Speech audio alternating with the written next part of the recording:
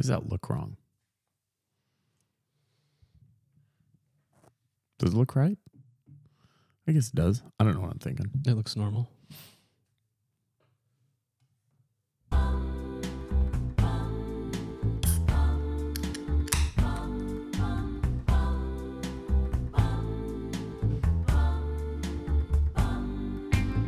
Hello, fellow watch lovers, nerds, enthusiasts, or however you identify.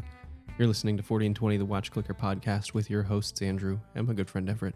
Here, we talk about watches, food, drinks, life, and other things we like. Everett, how are you? Yeah, I'm so good. Like a rocket ship on my way to Mars. Straight blasting off. Yeah. No, I'm doing good. I'm freaking so sad to not still be in New York rocking and rolling. But the show must go on. It is. We had to come back just to record this show. Also because I'm not sure we would have survived much longer. No, we were definitely on a death march. We were going very hard in the paint. It's good. I mean, it's nice that at 40 we can still. I'm not 40. Well, yeah. Well, at 40 I can still. I don't know how you did it. Because I'm so old. Yeah, like you're how does advanced someone age. as old as me do that? Yeah. I did have a blast. So as you know, we went to Wind Up this last weekend. We did. I was there. In the great city of Manhattan, which is great. I am really intrigued by the constant motion in New York. It's a very delicate ecosystem that is hanging on by a thread and works. And works. It works. works. I mean, it works. Maybe we'll air quote works, but works-ish, right? it's happening. Very much happening. Mm-hmm. And I think we basically were like the kings of Wind Up. I think I would agree. So we got to New York Thursday evening, very late. Mm-hmm. We got off the airplane. We got in an Uber. Super cool Uber driver, Yeah. Vin. Talked our ears off in a good way Mm-hmm. for an hour and 20 minutes as we took an Uber from Queens to our hotel right in Chelsea. And then we checked in at 1:30-ish Mm-hmm. and then proceeded to go get pizza. The worst pizza I've ever had. No, it was not that bad. I would have rather had Totino's. Really? I thought it was pretty decent, but Until there was chopped dino nuggets on my pizza. that wasn't it. Yeah, so the barbecue chicken needed some work, but the sausage was pretty good. It wasn't bad. Yeah. The olives were a little turnt, but the chicken nuggets they were a bridge too far for me. And then about 6 hours after that, Mm-hmm. we were waking up to go meet good friends, Frank Affronti, Friend McGee, Mike Razak, John Ferrer of Brew, Debbie Case and Crown Mm-hmm. for brunch in the city, and it's like here we go. It's happening. I haven't slept. Who cares? Let's fucking go. And we did. That's all we did for the next 50 hours or so. Or so, yeah. We just we goed. Mm-hmm. And I had a blast, Andrew. I did too. So your first wind up. My first wind up. You have an opportunity to share your thoughts from a beginner, from a virgin, a wind up virgin. I had Former wind up virgin. Yeah, the cherry had been popped. I had a pretty good idea of what to expect. Not just from your exploits and tales of former wind-ups, but also like I know what a pseudo trade show / festival looks like. So I had an idea of what to expect. Really, the unknown was for me was just the environment we were going into, where it was with a ton of people that I had never met, many of whom I'd interacted with. many of whom knew me well. That does take some getting used to. But I was, not unaware of their existence, but certainly not as comfortable with them as they were with me, which is sort of the, the nature of what we do. And Frank said something really, really interesting. He's like, I don't know how you guys do what you do. Like the vulnerability that it takes to just like put that part out of you, or that part of you out into the world. And I didn't really grasp that fully until I met people who knew me, but I did not know. And they know you, right? It's not just that. I mean, these people have spent hours with us, many of them, hours and hours and hours with us. Mm-hmm. And so on one hand, it's really flattering and humbling. And on the other hand, it's kind of awkward because like, man, I wish I knew you better for this conversation. Yeah. But I don't have the familiarity. And that's not true for everybody. Some of these folks we know very well, it feels like. It creates a nice dynamic, though, where it's immediately that discomfort that I feel melts away pretty quickly. Because it's somebody who's comfortable with me. It's not the meeting, like both of you on guard. It's just me. And when I don't see that reflected, it's much easier for me to be like, oh, I know this person. I'm okay with it. Because they're not giving off any of the first-time meeting vibes that make most first-time meetings kind of uncomfortable. Yeah. Yeah. But, moving past that, Wind Up was terrific. We got to see all the watches, all the people. I didn't get to see a G-Shock stress test. Which kind of bummed me out a little bit. But that's on me. It's not because it didn't happen. It's because I didn't do it. Yeah. But beyond that, it was terrific. It was a great weekend. I lament how short it is. It's probably not the length of the event that is the issue, but the amount of stuff that I would like to do and the amount of, we get there and it's like, I want to see this person. I want to see this person. I want to be at this event. I want to hear this panel. I want to get to this table. I want to talk to this owner. And at some point, you just simply can't do it all. 3 days, 2.5 days, I guess, seems like a lot. Well, it's not even that long. It's noon to 6. Yeah. Well, Right, the show itself is... So 18 hours Yeah. of show. That's not very much. Yeah. It's usually a convention like that. It's going to open at like 8 and close down at 6. It's going to be a full day.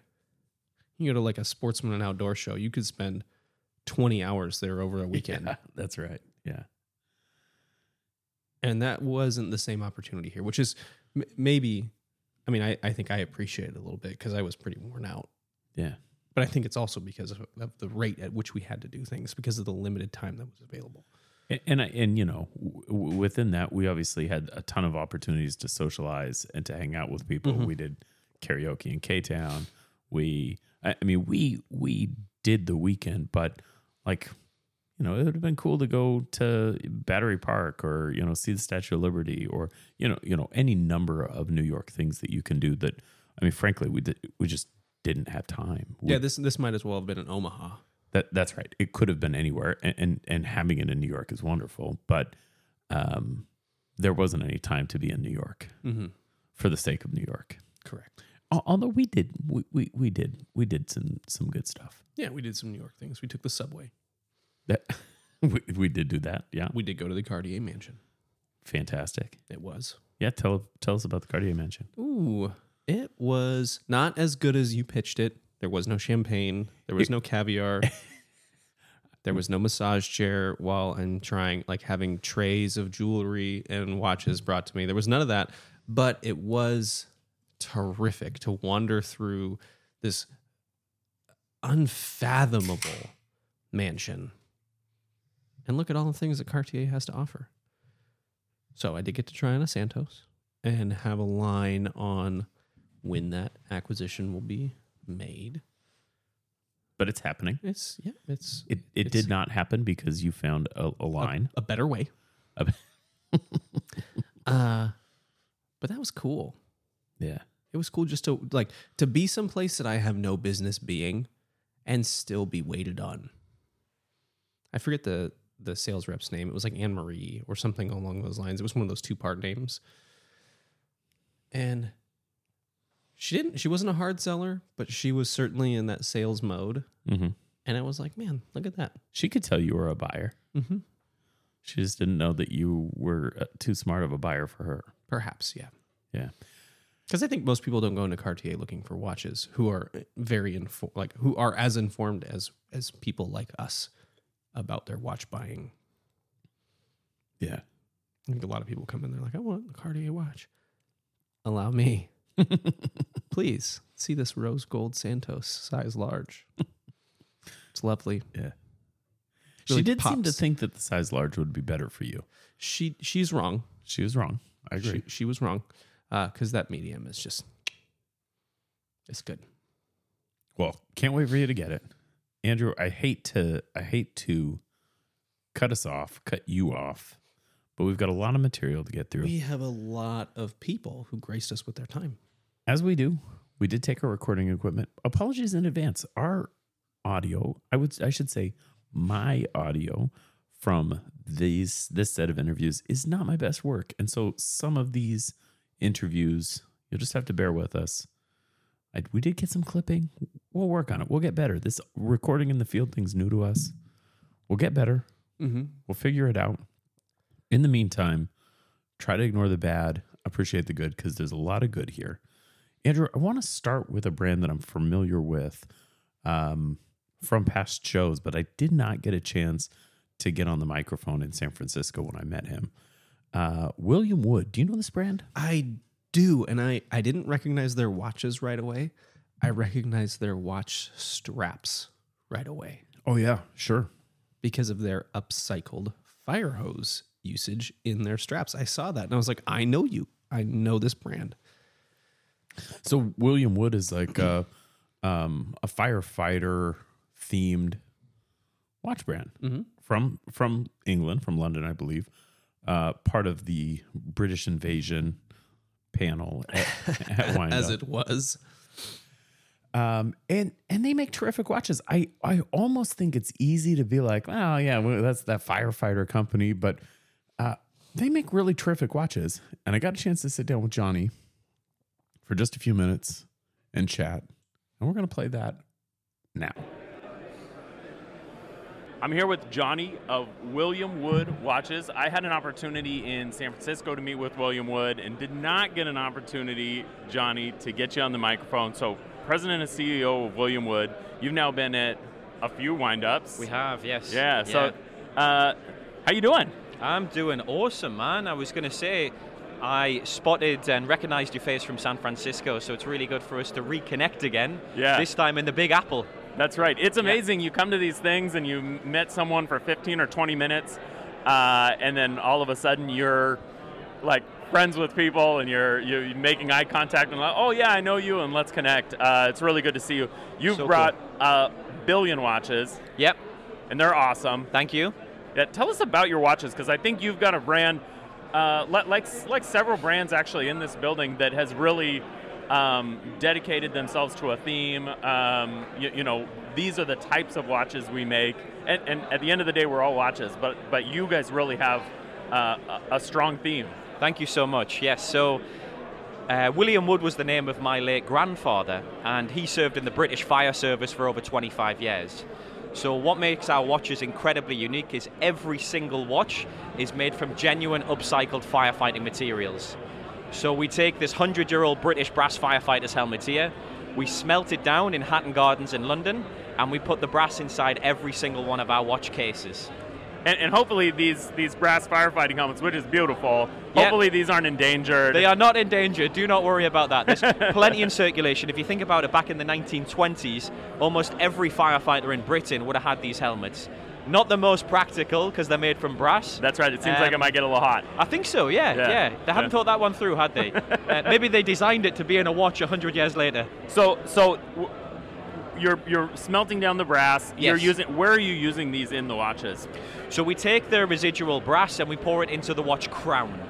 So we have a mold, which is our side profile of a 1920s British brass firefighter's helmet, and we sink the brass mold into the crown itself. And it's beautiful, right? It's gorgeous. And it's yeah. gorgeous. And people love that they can buy into a piece of real firefighting history, of course. That's right. And of course, that's not your only upcycled firefighting product. Your straps. Absolutely not. I think you guys are actually kind of well known for these straps, but tell us about that process. So this is cool. So as you can see, all of our watches are very striking, bold, colorful, and the straps are basically made from genuine upcycled fire hose that has been donated to us from fire departments all around the world. And believe it or not, different fire departments use different color fire hose. That makes sense. Crazy. Well, getting into this, I thought a lot of it was going to be red. But we have orange, green, yellow, blue, purple, black. You guys do have one of the most colorful watch displays here. You've got like Studio Underdog and then William Wood with all the colors. The British brands flying the flag with creativity. I like it. I like it. So you've got a new watch here. We do. Can you tell us a little bit about your newest watch? For sure. So 5.5 years in, believe it or not, we had never made a field watch. And as a brand who is inspired by firefighters and first responders, to not have a field watch which can be worn on duty or in active surroundings is crazy. Yeah. So we launched our new Fearless collection about 10 days ago. So it's a matte stealth black case. It's come down from our usual 41 millimeters to 40, but it sits like a 39. Yeah, I would say that's right. The dial is inspired by charcoal, so it's got a lovely rough effect to it. It's got rose gold plated indices filled with lume. The second hand is inspired by the chime of a fire bell. The back of the hand is a firefighter axe head, which is really cool. And then the sort of pièce de résistance is the back of the watch, which is a modern-day British firefighter helmet with a viewing glass with a color matching each watch, looking through to the movement. It's incredible. It's unique. It's incredible. Well, so do you find that you're able to sort of skirt the too on the nose or gimmicky? I think you do a really good job of that. But do you find that there's ever a concern that is? So how do you have that conversation? You know, you have hit the nail on the head. If there was one thing that we take into account with every design discussion, it's making sure the watch is always luxury, never tacky. Because when you go so far into a niche like this and be playful, right, there are a lot of firefighter products out there which are under $100. So for us to come in and go, we're building a watch here that can compete with Swiss independent watch companies, we need to make sure every decision is a luxury one and not a potential tacky one. You know, we see this happen occasionally with these themes. Like I said, I know Brew does a fantastic job of making these like ridiculously themed watches also incredibly cool. I think you guys have done a really good job with that too. Thank you so much. As you look around the room, have you seen any other brands that you're like, holy shit, that really surprised me. I don't know what I'm looking at. This is awesome. I mean, there's probably too many to name, but you mentioned one already. I mean, I love what Rich does with Studio Underdog. Yeah. To be able to build a brand based on watermelons, aubergines, pandas. I mean, it's really, really cool. It's incredible, yeah. And you mentioned another one, Brew. I love coffee. So to be able to, again, it's a bit like us. Like, people keep saying, how far can you go with firefighting? Look at someone like Brew. Like, how far can you go with coffee? You can go as far as you want to take it. Well, it seems like you could even go farther than coffee. Come on. But you both are killing it. So. Yeah, exactly. Maybe we'll do a firefighter coffee watch. Johnny, where do we find William Wood? So you can follow us on Instagram at William Wood Watches, or you can find us on our website, williamwoodwatches.com. We've got a whole array of beautiful collections there, and a lot of them are in stock now, ready to be dispatched, which is really cool for Christmas. Perfect. Hey, thank you so much for taking the time. Thanks for having me on. Thanks, Pleasure. John.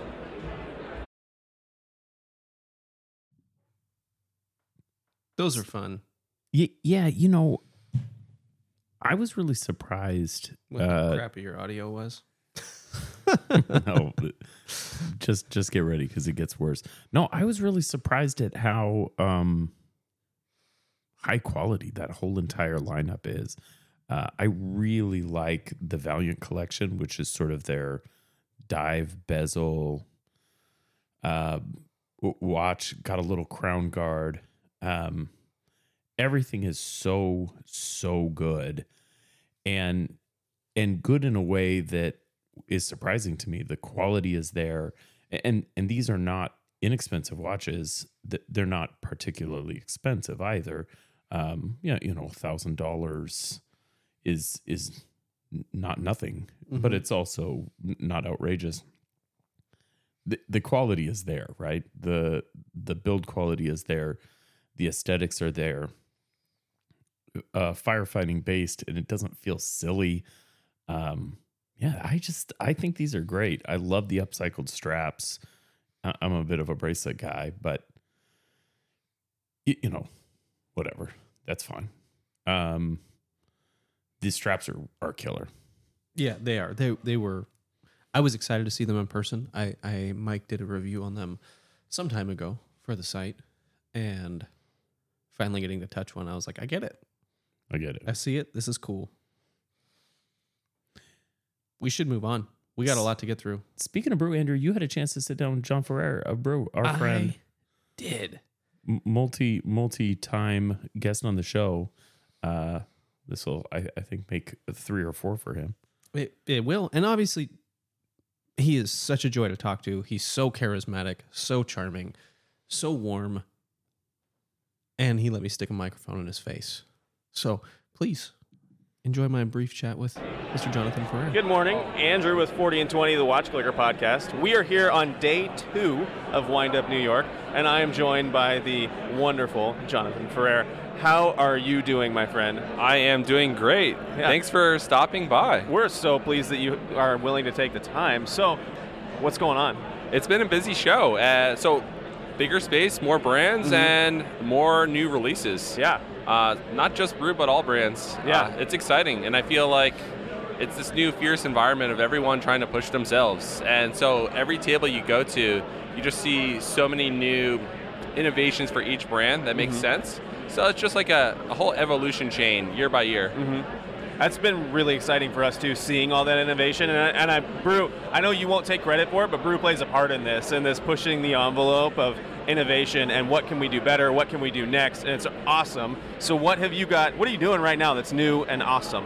Yeah, so we're actually trying to chisel away at what is brew really, like what's the philosophy.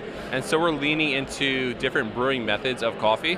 So if we're going to be a brand that focuses on the philosophy over brewing, why not make time-telling devices that actually directly correlate to it? So the latest chronograph I designed fits into the family of chronos that I've already made. However, they specifically mark different espresso timing, pour-overs, French press, and cold brew. So instead of just a single shot time, it's giving you multiple layers on a single watch. Adding to that functionality, so I'm not just brewing an espresso shot anymore. Yeah, and you know what it is? It's like level 1 for ourselves. Sometimes you get these ideas, and they can sit on the desk, and they might not get baked at all and ever turn into something. And so now it's like, if there's an idea, we're putting it into action as quickly as possible and testing. So I would say there's more experimenting and testing and having fun these days than ever before. That's awesome. And it's cool that the industry is allowing for that freedom and encouraging that freedom. Yeah, that's what's so cool about this. There's that encouragement where everybody's saying, even if it's not a fully perfect, innovative idea, you could see that everybody's leading in a direction that makes sense for their brand, their DNA. And so everyone's kind of nudging each other to keep going, keep doing what you're doing. And then so we're seeing everybody refine themselves a little bit more. And so what is this whole micro brand sphere is elevating to something much smarter than that label. Whatever that next tier is, I don't know. Yeah. But it's growing to that level. It's interesting to see. It's been cool for me. This is my first wind up, and seeing the collaboration between brands, seeing that this isn't a cutthroat competitive community, though it can be. I'm sure that it's there, but you don't see it here. All these brands are elbow to elbow, and they're friends with each other. It's been a really cool collaborative environment to see. Yeah, absolutely. Like the overlap is not. It's not the turmoil that you would expect. Yeah. Instead, it's almost like this sharing and cooperation in terms of what's working for you and what's not, in terms of logistics on using movements. What movements are best? Are you even able to acquire these? Are you customizing them? And then down to the design details. Like, what are people wearing these days? Is it smaller? Is it bigger? Bracelets, bands. And so it's just this sharing. And I think we all understand what ingredients maybe work for brew, might not work for the next brand. Yeah. So there's less fear, more sharing. Yeah. I'm sure you've got a chance to walk around the room a little bit. What's getting you excited right now? That's not at your table, because your table's pretty exciting. But what's around here that's like just grabbing you? I need to walk around, but as I peek and gander, right now in general I do like color. So Fairer Watches is really pulling out like all the coolest watches in terms of color. Autodromo, always a short thing as well. You got Studio Underdog with the watermelon watch. Here's a watermelon on its table right now. Yeah. And that we're talking about, like, no fear, having confidence to stay in your own lane, your own direction, doing what you want. If this was 20 years ago and somebody came out with the watermelon watch, they would turn their cheek at it so quickly. But now we're endorsing it. It's thriving. It's cool. Yeah. It's interesting to see wild ideas becoming widely accepted. Mm-hmm. Yeah. Well, awesome. Thank you very much for your time. I know you're busy. There's a bucket load of people here. Enjoy the rest of your weekend, my friend. You too. Thank you. You know, that guy is such a pleasure. When you get to the show, everybody's like lined up just to be seen by him. and everybody speaks about him with reverence. And he's the real deal, right? He's just so kind and so thoughtful. And you'll be like, tell me about your new stuff. And he's like, no, tell me about you, your personality, your soul, who you are, who you want to be. Yeah. Like, Jesus Christ, John, show me the new fucking watch. Just be less cool. So John's just announced the Brew Method chronograph, and we got a chance to play with them. What'd you think? They are cool, and I think it's interesting. And you heard him talk about this in the interview, where he's going. He wants to really find the identity that shaped Brew, and lean into that. So this whole method watch, you heard him talk about it, but it almost looks like a heart timer, sure, or like some kind of calculator watch. Yeah. Like there's 4 different rings on the dial that are discrete but still noticeable, right? If you just look at it, you'd think it was just an interesting design choice. Yeah, visual interest. When in fact they're all different timing methods for these different methods of brewing coffee, whether it be pulling an espresso shot, a pour over, cold brew, which was an interesting 14 to 18 hour soak.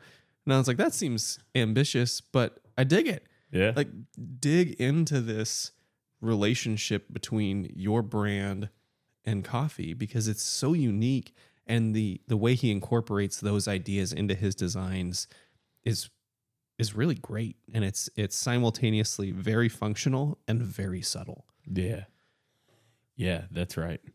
Well, I got a chance to see a ton of new brands at this windup, because this windup, I think, was amongst the biggest watch shows in the United States. 60 brands. Really, really big. And so walking around the room, some of these brands, like, well, I've not even heard of this brand.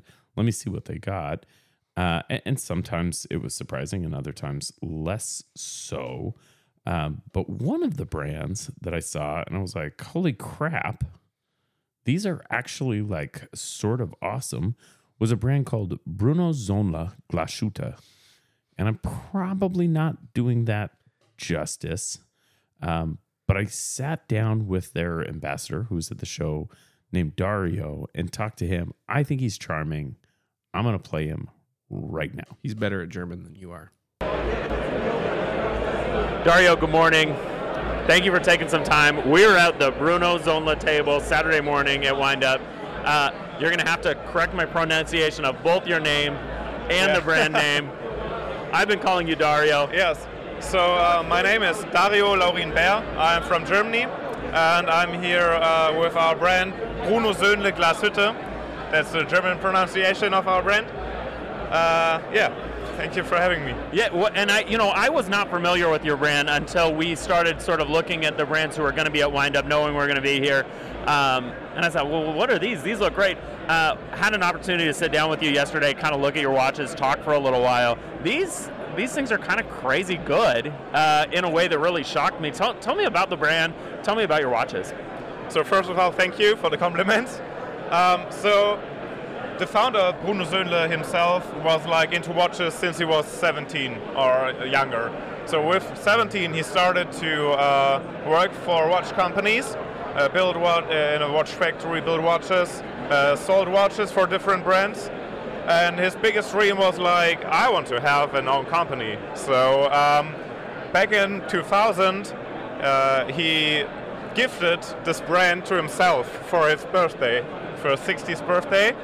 So what a birthday gift! Yeah, it's amazing. And he started up with quartz watches made in Glashütte, as folks did at the time. So it's like it was like a niche product because it's not only quartz watches, so they are high quality and refined movements. You've actually got some displays of these early quartz movements, and we're not talking about Chinese quartz. These are incredibly well manufactured, machined brass plate quartz movements. Yeah, that's right. So we have the base movements are from Ronda, so they are Swiss made, and they are out of Merlo. So you can actually take them apart.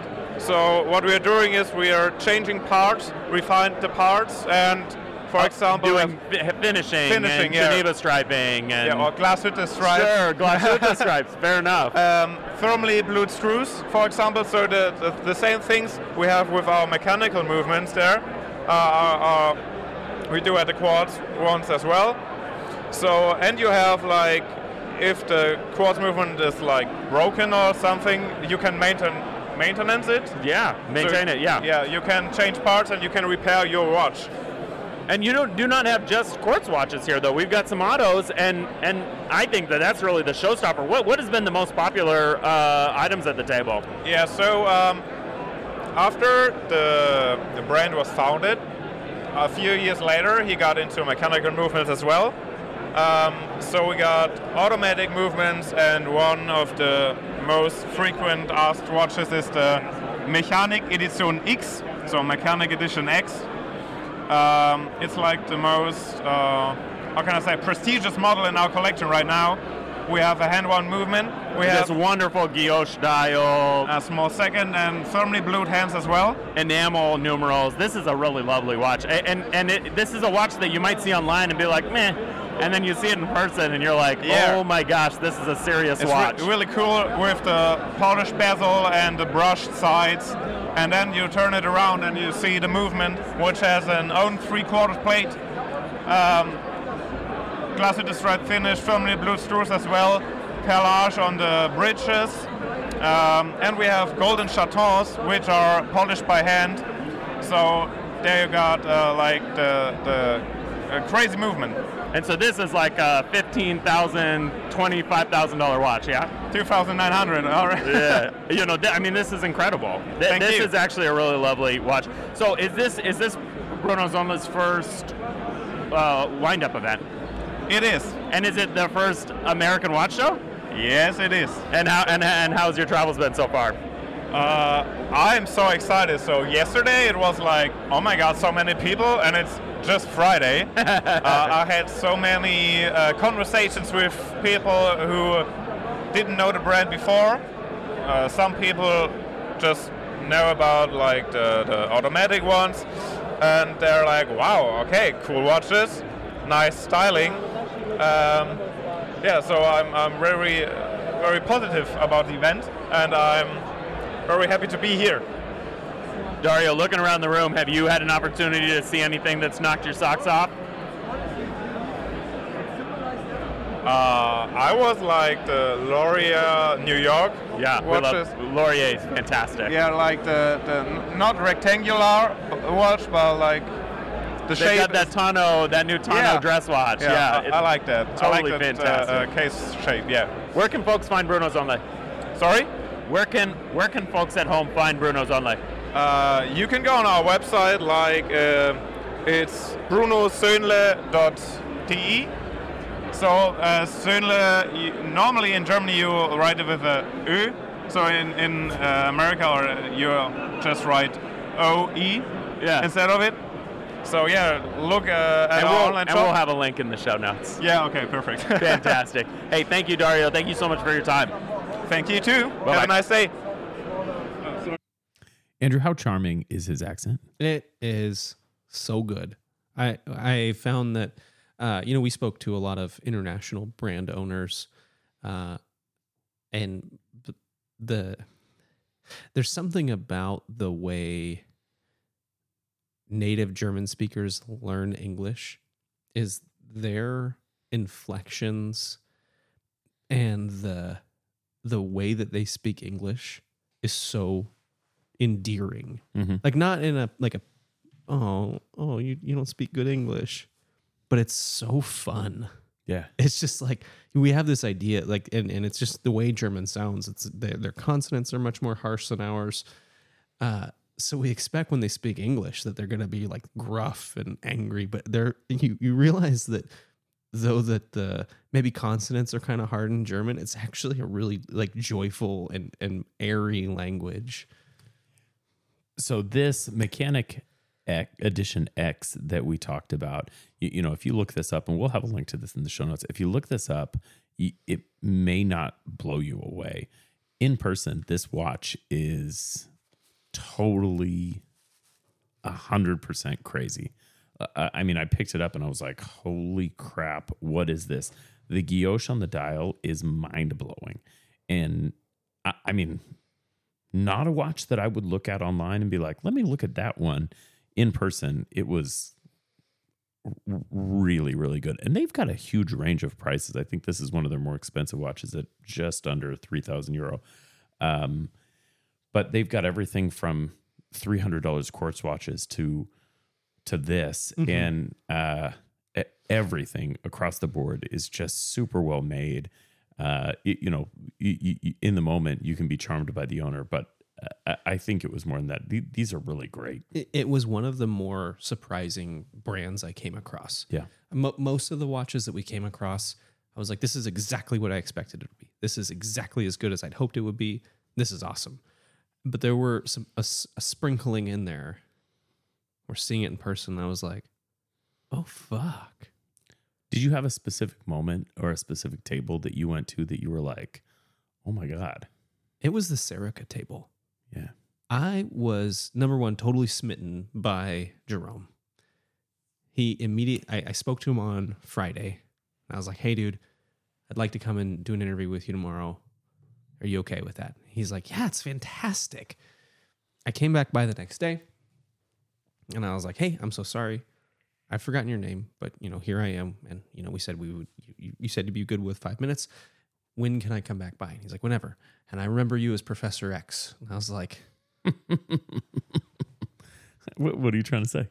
Oh, he said Professor Xavier, not Professor X. And I was like, well, it's not the worst way to remember someone's name, but that you didn't remember my name associated with it. But he remembered the conversation. And for a brand owner to remember anybody from the previous day is nothing short of extraordinary. Andrew, did you get that interview? I did. I got to chat with him briefly. And then after this, we can chat about just how smitten I am with Serica watches now. And this is Andrew again with 40 and 20, the Watch Clicker podcast. We're here at day 2 of Windup, and I'm with Jerome of Serica Watches. Hey, man, how are you? I'm so good. How are you? Thank you for your time. Man, it's amazing. We here in New York for the very first time, and we've been getting a lot of love and attention, man. So it's great. It's amazing. Feels good. Well, so tell the folks out there a little bit about Serica. Serica is a brand that we founded 4 years ago now in 2018. And the idea behind it is very simple and very ambitious as well. because the way I always put it is we're trying to make watches just as well as they used to. And when I say that, obviously, it's not saying the same way as they used to, but it's about understanding how come these watches made during the golden age of watchmaking were sexier, were carrying more emotion, were, in my opinion, often better, despite the lack of technology that we now have. And one of my answers anyway, is that these watches, when we talk about sports watches, which is what we do here, were very reliable, waterproof and everything, but these watches also were very elegant and beautiful little things when we're not abusing them, basically. So trying to recreate something that does not trying to mimic or steal any design element from the past. Obviously, we did not invent the round face and the black dial, as you can imagine, but we try to be skilled and subtle enough to add our very own flavor and to make something new and fresh. And we already have like three models now: the Field Watch, the Dive Watch, and we just launched last week the GMT Watch. Right. And trying to reinterpret those legends is always like it's a challenge, man. Let me tell you. So, for example, the GMT, because it's the latest watch that we launched, trying to compete with the design that killed the game back in 1954 is no easy task, let me tell you. So now if you say GMT, what do you think about? Everyone's thinking of forehand, maybe a rotating bezel. Everybody thinks about Rolex, man. Okay. If we're going brand, we're going straight to Rolex. But straight to Rolex, so about Pepsi, Red, Arrow Hand, or maybe Orange Hand, which is Rolex as well. Right. So the thing is, we went a very different way.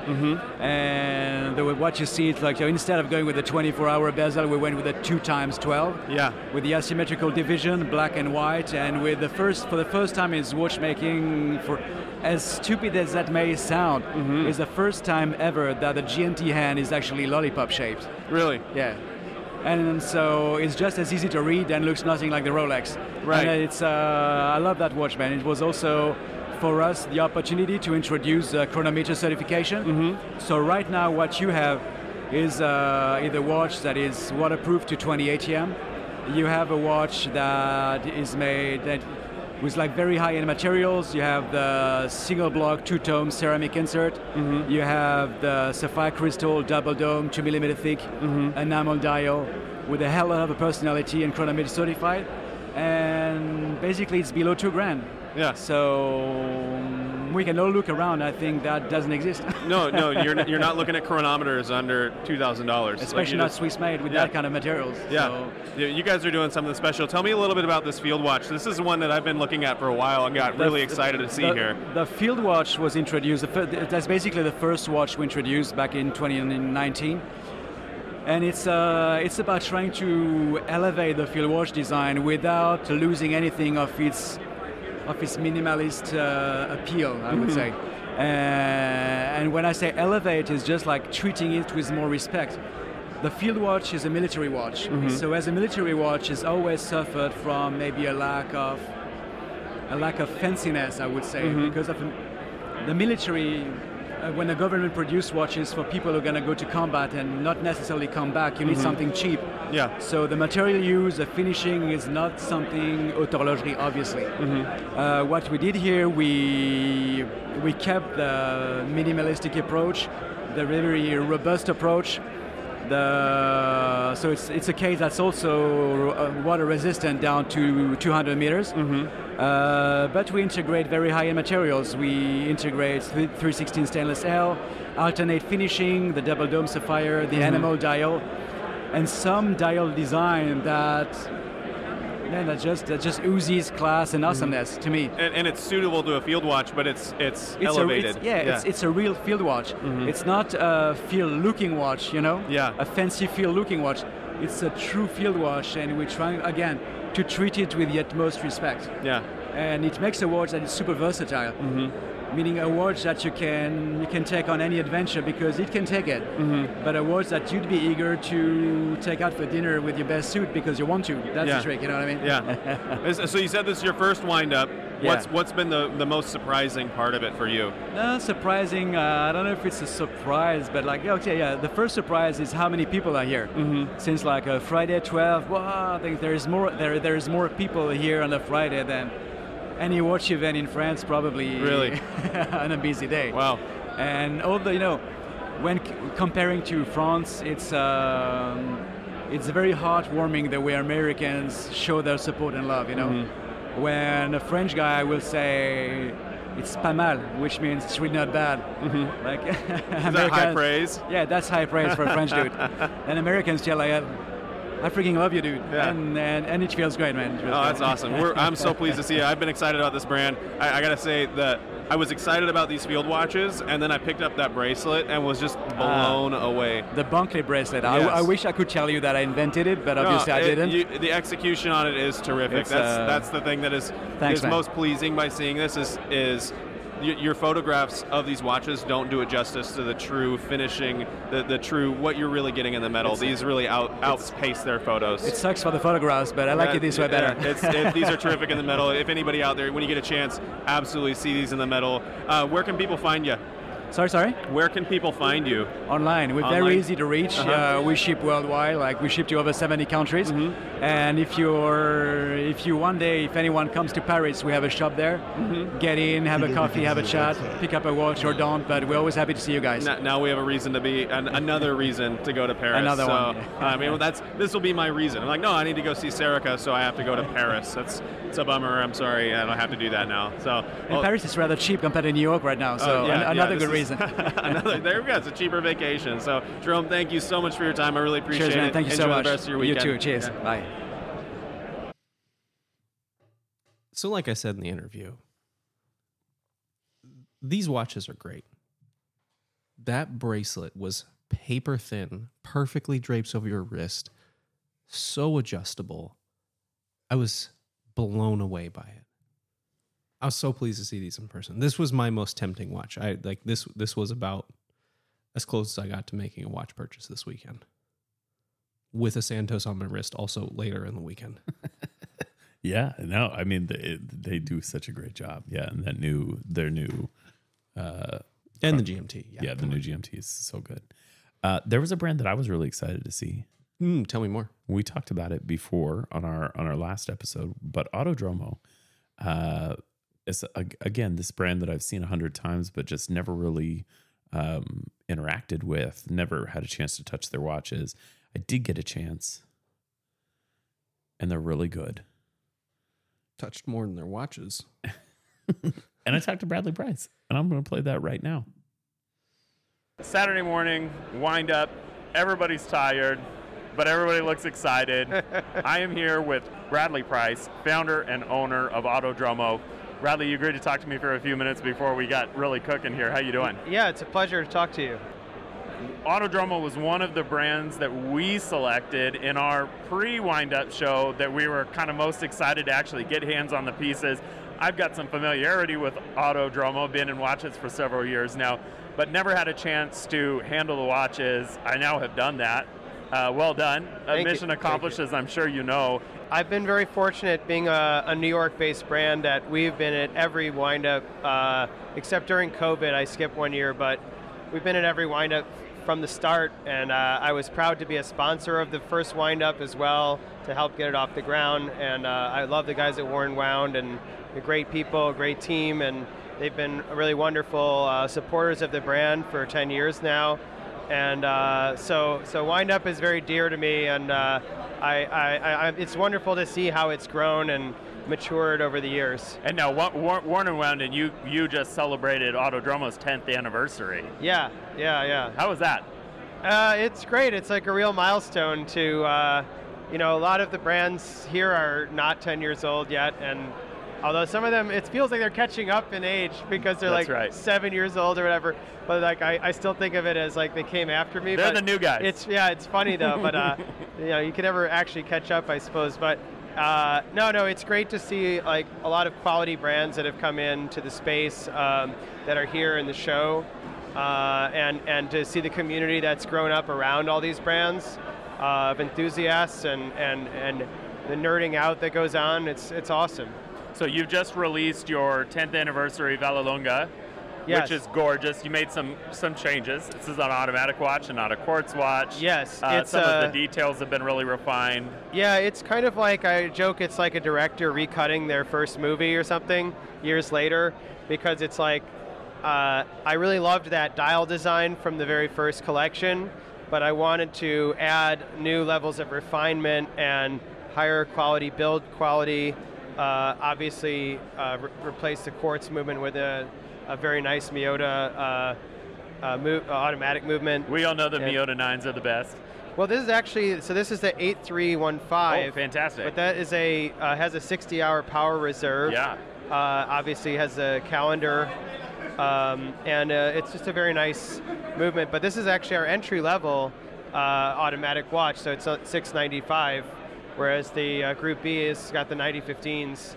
That's at $975. Well, and that watch, I think one of the things I didn't realize about the Group B is how thin it is. The Vallelunga is not supposed to be a thin watch, and it's not, but it's still very, very wearable and thin. Yeah, it's not thick. It's just not a slim watch. The Group B comes in, what, is that 9.5 millimeters? 9 millimeters? I think it's like 10.5, but that's, you have to remember that the domed sapphire, or the chamfered sapphire adds a little bit of thickness that you don't really see. And it doesn't feel, I mean, it feels under 10, frankly. I was so shocked when I picked that watch up. Yeah, it's very slim, and the bowl case back just sort of sinks into your wrist, so when it's on, it feels incredibly slim.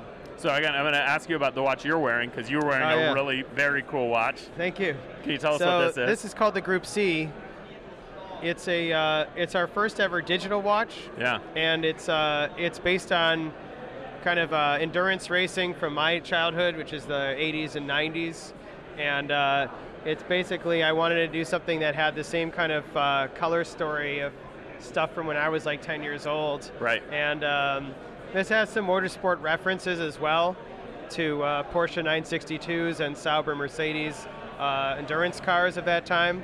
But it's also just supposed to kind of be like a hark back to my childhood, and like something I would have thought was really cool when I was 11 years old. I would have thought it was cool when I was 11, and I think it's really cool now. Thank you. That's the idea, yeah. So looking around the show here, anything that's really stood out to you or kind of surprised you, made you go, whoa, second look? Well, I'm actually, I'm really grateful to be next to the James Knife booth, actually, because that's another brand that's run by an industrial designer, and his products are so beautifully executed and beautifully conceived, and it's really cool to see them in person, because I'm not like a knife collector or anything, so I don't own any knives like that, but it's really fascinating to look at them and study how he's done them, and it's all titanium, and I mean, it's beautiful, beautiful to see. And it's cool to see also because that's a new initiative with Worn & Wound, is that they're kind of branching out into this more like everyday carry kind of stuff. That's right. So it's not just watches. And so that's a new thing at the show. Standard H. Wesley is a good friend, and his stuff is really cool. Check it out, and it's I'm thinking about getting one of his Targa Florio jackets. Yeah. That's a cool double-breasted jacket. I haven't got one of those, so I like that idea. So where can folks find Autodromo? So you can follow us on. Where to find you. You can follow us on Instagram. It's at Autodromo, and then you can go to autodromo.com. We're also in the Wind-Up shop. So you can buy there as well. Hey, thank you so much for your time, brother. Yep, thank you. Bye-bye. All right. He was super fun, and we are running short on time, so we're going to push right through into this segue. He mentioned a brand called James, which turns out is very near and dear to my childhood, in that he lives in my childhood neighborhood. Like, had a brief discussion about these different landmarks, and I was like, you actually know what you're talking about. Like, this is real. People all the time are like, I'm from Portland. I'm like, Portland? Well, no, Aloha. Like, you're not from fucking Portland. It's like saying you're from the Bay Area, but when in fact you're from San Diego. Right. It's different. So, Everett had a chance to speak with Ryan, the founder and creative director of James Brand. Enjoy. We're at the James Brand table with Ryan Coulter, founder and chief creative officer of James Brand. James Brand being one of the few but increasing amount of non-watch specific brands at Wind Up. Ryan, how you doing? I'm doing great. Yeah, I'm doing awesome. Yeah, we do a lot of business here with the folks at Wind Up, and we kind of exist in the everyday carry space and are very interested in kind of connecting what's happening on your wrist with what's going on in your pocket. And I've always just been fascinated by the concept of like the lay down and sort of what it says about the person and how those objects kind of help a person throughout the day. So a lot of the historic knife market was really focused on sort of tactical applications or like classic hunt fish applications, and they make a lot of great stuff, but no one was really focused on like the smaller things that you just use for utilitarian purposes that live on your dresser, and so that's kind of what we do. Ryan, you're an Oregon company. 40 and 20 is an Oregon podcast. We got a chance to sit down and have dinner, and we've had a chance to talk. I think one of the things about Oregon that people don't realize is Oregon is sort of the heart of the American knife industry, at least in the 21st century. How does James fit into that? Well, I think if that wasn't the case, we probably wouldn't exist. Knowing that and being around a lot of those other companies was surely inspiration to make me feel like we could do this there. You've got Benchmade and Leatherman and Kershaw and Gerber and the list goes on and on. River. Yeah, exactly. And like William and Henry and Zero Tolerance. Leatherman. It goes on. And so that was kind of it helped me feel like, hey, this is possible to do in Portland. And especially in the early days, I felt like we would be able to find talent, subcontractors, that we would be able to learn a lot about the space by other folks that were in the Portland area, which is true. That helped us out a lot. So we've talked about EDC on our show quite a bit, and knives and carry items, and our other things section always has various everyday carry type of stuff. But we've noticed that there's not a very strong marriage between watches and everyday carry. A lot of everyday carry watches are the usual players, but we're starting to see increasing amounts of like really specialized boutique brands, like the higher end watches that are showing up in that space. At a place like this, do you think that you see more everyday carry, obviously more watch people, but are you starting to see an increased amount of overlap there?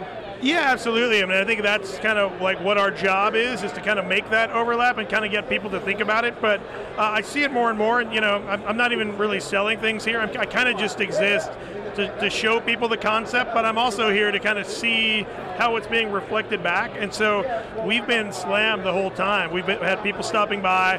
People are showing me their products, both James brand products and other EDC products.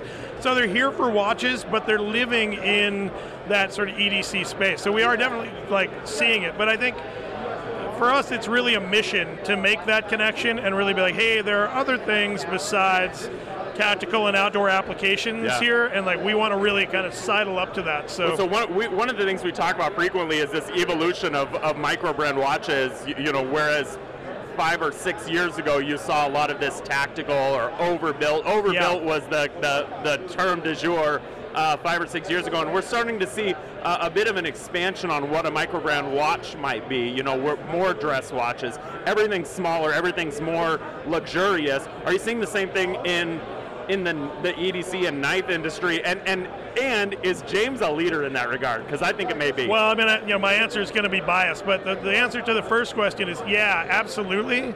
There's a lot more like just modern, minimal, sort of like very cleaned up design out there. One of the reasons that I started this is that I was always carrying a pocket knife, and everything was overbuilt. It was bigger and just like overly done, and I really wanted like pure minimalism, and I honestly couldn't find it either in the product, and I couldn't really find a brand that really represented those values. So I think we've been doing this since 2011, and so I think we have definitely been a leader in that movement, but there are a lot of people that are doing it now. Tactile Turn, the Tactile Knife Company, a lot of the other makers have really slimmed their things down, focused on like in-pocket dimensions and size, cleaned up all of like the blood grooves and the crazy like scale finishes. So I think we've really influenced the market, though. I hope so. Looking around the room, anything that's totally blown your socks off? Well, not yet, because I haven't actually left my booth. I'm just here by myself. So I'm looking forward to actually touring around. And the thing we were talking about at dinner last night with the the chime within. Oh, yeah, I'm super interested in that. With that thing that we're not allowed to talk about, but that everybody will know about in 2 weeks. Yeah, exactly. That thing. Yeah. Remember this conversation, folks. It's really cool. Yeah. I'm sort of a vintage pinball guy too, and the sounds on vintage pinball machines are these little mechanical chimes that these little hammers beat in order. And I've always thought it was just such an interesting concept because it's just so analog. It's just so straightforward. Really cool. Tell people where to find James Brand. You can find us mostly at thejamesbrand.com. You can find us kind of, every town has us somewhere, but we're generally in your outdoor stores. We're at backcountry.com. We're in New York. We're at the Wind Up Shop.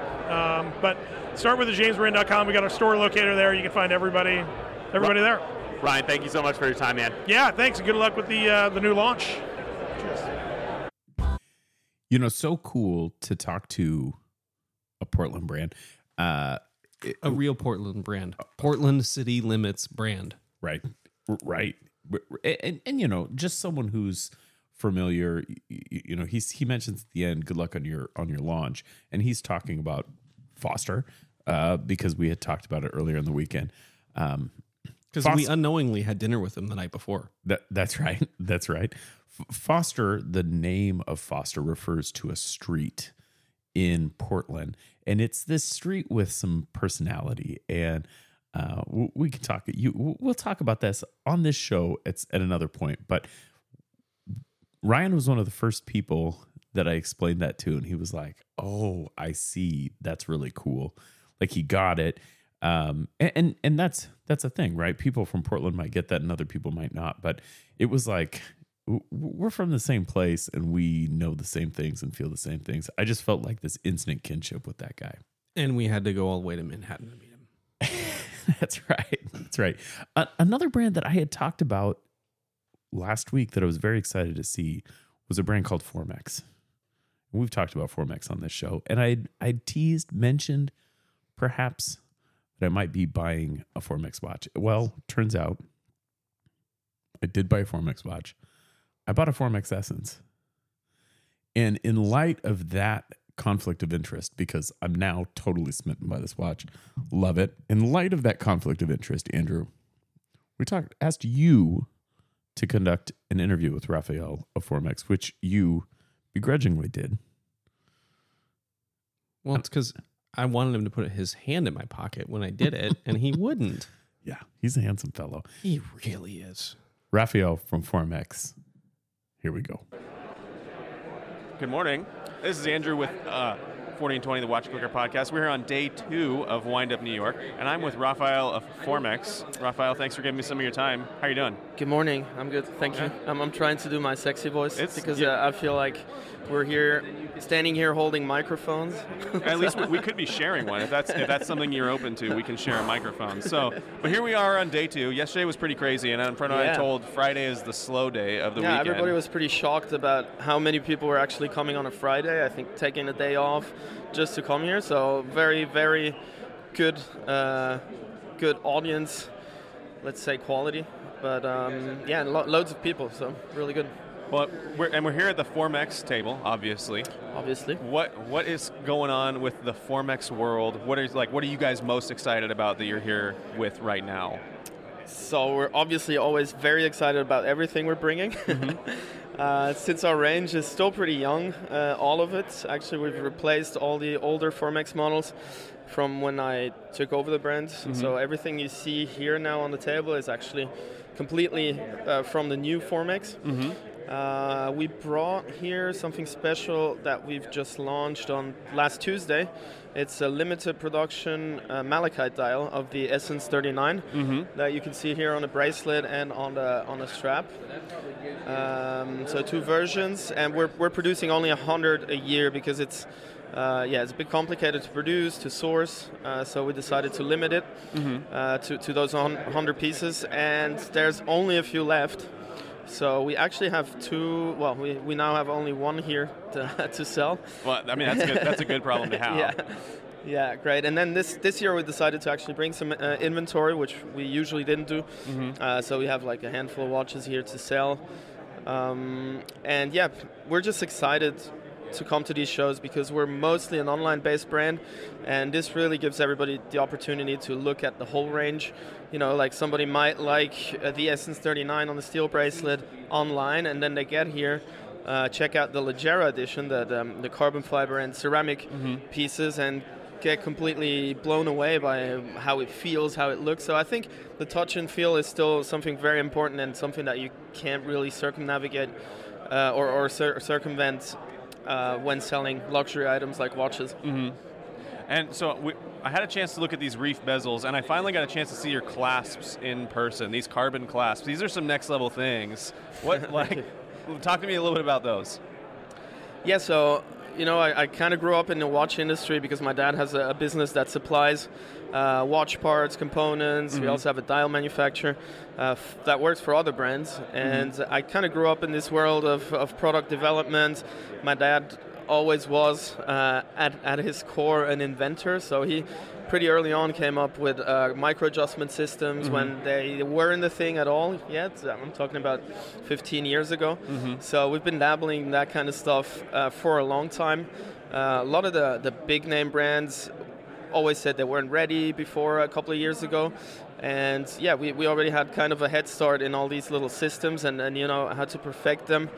And Formex is also always kind of a lab brand for us to test, not to test new things on the customers, but to bring them out to market first and actually see how the customers interact. So the shows are always great because people who don't know anything about the brands come and handle the watches, and you don't explain too much in the beginning, but you study how they actually interact and what you could improve in for day-to-day use. So yeah, everything's always development and lab and studying how the customer interacts with things to in the end come up with something that is ergonomic and comfortable to wear, which we think is important too for a watch. Yeah, and you guys seem to be right on the cutting edge of that development stuff and getting things to the market first, and that's pretty cool.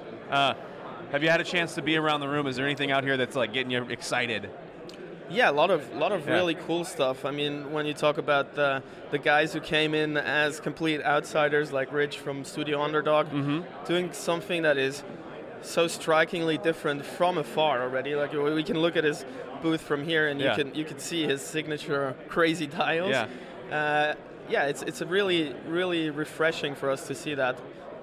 Especially for people who've been in the industry for a long time, and to see what kind of power the internet and crowdfunding and all of that stuff had on creativity or empowering creativity of young founders. And lots of different new brands around here that I haven't seen yet. I hope I get the chance to walk around a little bit. It's an exciting time. Thanks so much for your time. I appreciate it. Thank you, guys. Yep. He's so fun. Yeah. And so I have to apologize. I might not have sounded distracted.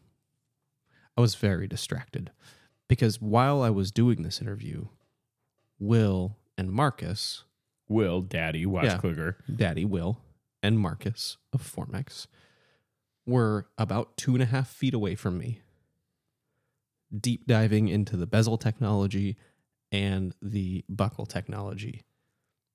So I was splitting my attention. Felt a little rude, but I was blown away by this. Next up, we have another German company, a legacy company, a brand that we spoke about being excited to see, Cornelius from Circula. And I think this is the hit of the show for me. It's up there. We're here the morning of Saturday Wind Up. I am with Cornelius of Circula Watches, Circula being one of the brands that we were most excited about to see here. And I got a chance to sit down with the owners for just a little bit yesterday. Said, I'm going to come back and get you on the microphone. Cornelius was amenable. Cornelius, how are you? Owner of Circula Watches. How are you this morning? How are you enjoying the show? Yeah, thank you. Thank you for talking to me, talking about our watches. Yes. Yeah, it was yesterday was first day, Friday. Lots of people came in here, lots of people at our table. Basically 6 hours of non-stop talking. It was, but also lots of good energy from the visitors, from the watch fans, taking a look at our watches, at other watches. It's amazing brands here. It's a good venue. And now this is your first Wind Up event. Is that right? Yeah, it's the first wind-up. So last year we've been to the Watch Time show in Germany, in Düsseldorf. It's a pretty big show, the biggest German one. And it was already also a really positive experience. So then for me it was next step to the US wind-up, New York City. And get the feeling of how the watch lovers here tick a little bit, a much different scene, I'm sure, than Watch Time in Germany. Yeah, I was surprised. It's similar because I was a few weeks back. I was in London. And the people, at least at this show, they were not so much interested in the specs or in the accuracy of watches, and that's one thing what we are very strong at. Yeah. Because German engineering, detail obsession. So our watches are, when you look purely at the specs, this really top. And the accuracy, we regulate every single watch in-house by our watchmaker. That's something very important. And here yesterday, Americans were also very focusing on accuracy. Yeah. So that it was interesting for me that they have the same kind of pattern when it comes to watches. You know, when I think of Germany, I think of really two things. Like you said, the accuracy and the precision engineering, but I also think of design, you know, the Bauhaus School of Design. I think of these very important industrial design elements. I think that your watches kind of do both of these things. They're obviously very precision based. When you pick them up, you can tell, but the designs on these are very frank and playful, but without being silly. Tell us a little bit about your watches that we've got here. Yeah, we have the 3 current collections here. And as you said, I'm really happy about how they turned out. They're a little bit funky, but still clean on the dial. That's always so you need a clean dial, but also a characteristic dial, so it stands out. And here we have the Super Sport. It's our real super compressor. And and when you say real super compressor, I think it's important to kind of dive into that, because we see a lot of super compressors, and as far as I knew, Christopher Ward was the only company that had a real super compressor, but you've got a compressor spring dive watch here. Exactly. We were shortly after Chris Ward on the market, the second one on the market, I think, with the spring-loaded caseback, which gets more and more better sealed with the deeper you dive. So they are in petrol color. Red color is limited to 99 pieces and only on the market for 4 weeks now. And then we have the black one. And we have a skin diver, the Aqua Sport. And you're wearing the Aventurine dial, which exactly. is just totally lovely. Yeah, I'm wearing the Aventurine Aqua Sport 2. And it's just an eye catcher. Yeah. You cannot say anything else about it. You can see it sparkle from across the room. Yeah, exactly. It was yesterday the star here. People were really just looking, and I was handing it to second row people just to show this watch. It was really nice. Thank you, Raphael. We just have my friend from Formex cleaning our table. Thank you, Raphael. So Circula, not a new company, but you guys have sort of brought Circula back into being an active player. Can you tell us just really briefly about the history of Circula? Yeah, my grandfather set it up in 1955, and we are in Pforzheim. And Pforzheim is, besides Glashütte, the German watch city. It's a watch and jewelry city. There's lots of brands, mid-sized brands in the city. And in the 70s, then my dad took it over, and then with some iconic designs, which I also really like and took as an inspiration from him. Yeah. So from the Aqua Sport is based on one of his designs from the 70s. And now I'm third generation. But it's actually the first generation that's doing a direct-to-consumer approach. Yeah. Before we only were in brick-and-mortar stores. Which is a hard model. Yeah, in southern Germany, basically. And now we're internationally direct, and this is also the reason now for, as you said, the designs. They need to stand out a little bit, because otherwise you disappear between all the other watches in the market. What watch here has been the biggest hit for you guys, do you think, here at Wind Up? At Wind Up, it's definitely the Aventurine Skin Diver. Yeah, Skin Diver. Yeah. In total, it's the petrol color Super Sport Super Compressor watch. And what you're referring to as petrol, sort of a teal, like a green teal, beautiful, super deep dial. Yeah. And how about the field watches? I think the field watches are my favorite. Yeah, they are new, so they haven't launched yet. We just had the pre-sale, which was really, really good. Yeah. And so I'm happy with that, and we'll have them ready for the first batches for early November to ship out, and then so if you order now, it's going to be late November, early December until we have stock again. Cornelius, I know you've had a chance to walk around the show a little bit here. Yeah. Anything in particular that's caught your eye? What's been the coolest thing you've seen here? No, I like a lot of watches. Richard, our Studio Underdog is super cool. Yeah. But also, of course, Raphael from Formex. He has a new Malachit watch, really nice, super really gorgeous. nice piece. Yeah. So there's definitely great stuff around here. Cornelius, tell people, our listeners, how to find you. We are online, www.circularwatches.com. And you can see all watches there, nice photos, and buy them online. Yeah. Wonderful. Thank you so much for your time, man. Thank you for having me. You know, these guys are players. And another example of how fun German native speakers are when they're speaking English. Yeah, very much. You know, Cornelius was a blast. I talked to him for probably about 40 minutes on Friday. These watches, I don't know why. You know, I think you and I, Andrew, we see a lot of new brands, and sometimes they're interesting, sometimes they're less so. I think Circula has showed up, and it would be easy to look at them as like another kind of new micro brand with quirky designs, but they're not that. This is a Smash with a zombie brand. Yeah, that's right. I don't think that's what this is. I think that these guys are players, and I think you would be doing yourself a favor to really check out their watches. Every single curve, angle, and chamfer on every single watch that I looked at that table was near perfect. Prices are great. The owners are great. The dials are great. That Aventurine. Yeah. Oh my God. Hey, look. The case on the Pro Trail was like the stuff of legends. Yeah, it's fantastic. So these guys are players, and I think that they are not getting the attention they deserve. This brand is probably my favorite new brand, and I didn't realize it until 5 days ago. Has it been that long? 4 days ago? 5 days ago? It's been a while. I did get a chance to sit. So this show was great. We haven't really talked about the show. We have a little bit. It was huge. 60 brands. There were panel discussions downstairs. There was a full bar. This is maybe not a full bar. There was beverages available. Yes, that's right. There was so much going on. I got a chance to sit down with Zach Kazan. So for the San Francisco Wind-Up, I sat down with Zach Weiss. I love both the guys. I think these are great dudes.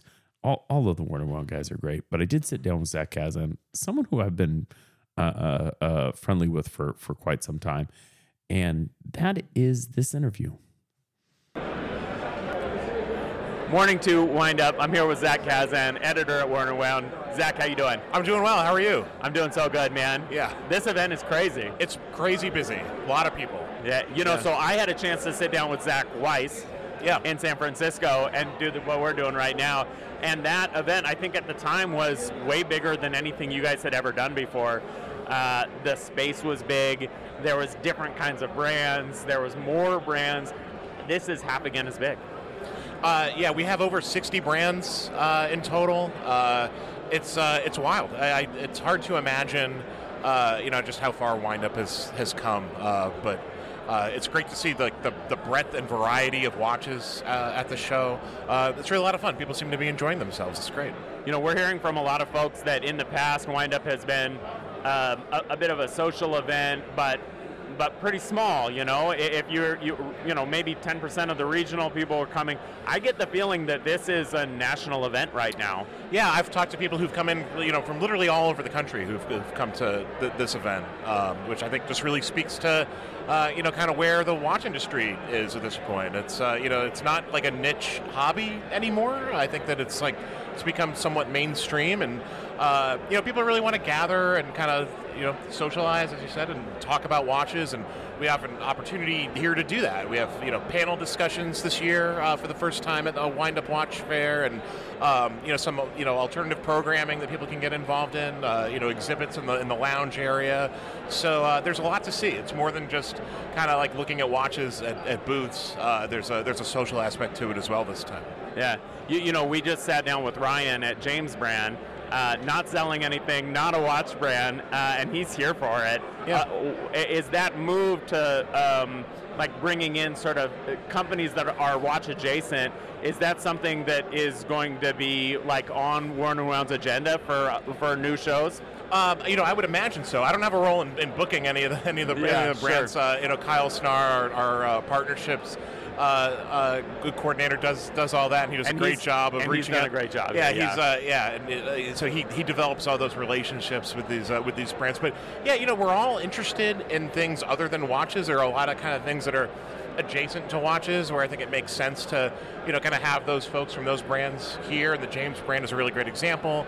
You know, Everyday Carry is, you know, not even just adjacent to watches, like watches are a part of that in a very real way. So yeah, I think that's something that I hope we continue to experiment with, because I'd love to, you know, selfishly, I'd just love to meet people from some of these brands, Everyday Carry brands, and you know, like leather workers and you know, shoemakers and things like that. Like all that stuff is of interest to me personally, so I'd love to see that. Yeah, and so this show, I think what surprised me about New York versus San Francisco is looking around the room.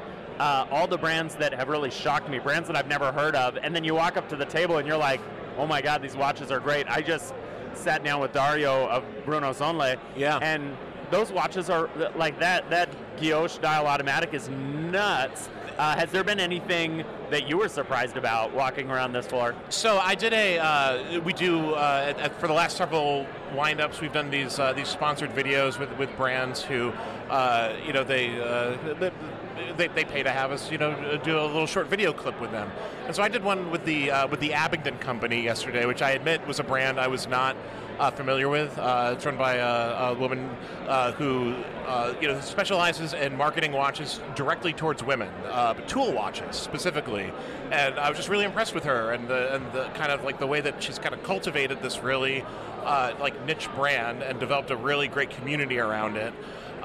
So that was a surprise to me, and I was very impressed with her and with her watches. And yeah, there's a lot of there's 60 plus brands. You know, like we're not all going to be familiar with every single one of them. So discovering new watches and like new people behind the watches is really part of the fun of Wind Up. Zach, thanks so much for your time, man. I know you're super busy. I'll let you get back to it. Oh, it's my pleasure. Thanks for having me. Yeah. So, you may have noticed Abingdon watches came up once, but from a pretty important player. And Studio Underdog came up, I don't know, 6 times? 106. I counted. It was 106 times. These are both brands that were really captivating. And don't worry, we missed out on them at Wind Up. We're not going to miss out on them in the long run. And we're working on it. Because we want a little bit more than just what 5 minutes can offer. Which is not to say we didn't want more from every brand we spoke to. But there's some things that need to get dug into in these brands. Andrew, Wind Up New York City 2022. Final thoughts. Recommend. If you can spare a weekend, maybe take a full week, take the family on vacation in New York, slip away for a day, 2, 3, and go to Wind Up. If you're in the New England, if you're on the Eastern Seaboard, it's a short drive. Like if you live north, if you live Richmond or north, It's a relatively short drive. I 100% recommend just stopping by one of these windups. They're super fun. And I wasn't bullshitting when I spoke to Jonathan and said this doesn't feel like a cutthroat competitive environment. Yeah. We spent every night with multiple brand owners all together, eating Korean barbecue, boozing, singing karaoke, and there's not an inkling of anything but love between these brands. And that was tangible at this event. This is a true enthusiast environment. Yeah, everyone loves watches, and that's why they're there. This is a community get together on a huge scale. Yeah, it exceeded my expectations. Yeah. Thoughts, Everett? Same, Andrew. I love this stuff. I think this is more than anything the reason why I do this stuff. People, connections, having the opportunity to unwind with someone that you don't get an opportunity to unwind with, making friends across the world. I love it. I'm here for it. And we look forward to San Francisco. With that, I'd like to thank you guys for tuning in for this episode of 40 and 20, the Watch Clicker podcast. You can check us out on Instagram at 40 and 20 or at Watch Clicker. Find pictures, updates. This is what we're doing. Better yet, just go to the fucking website, watchclicker.com. It's where we post every episode of this podcast, but also reviews, articles, really good stuff. If you want to support Watch Clicker and what we're doing here, you can do that at patreon.com/40 and 20. Look, guys, bottom line, that's how we get the money that it takes to keep this thing going. Software, hardware, hosting fees, which, oh my gosh, hosting fees. Woo!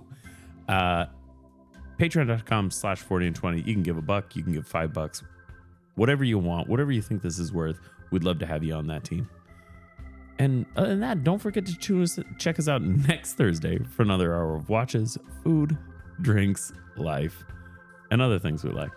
Bye-bye.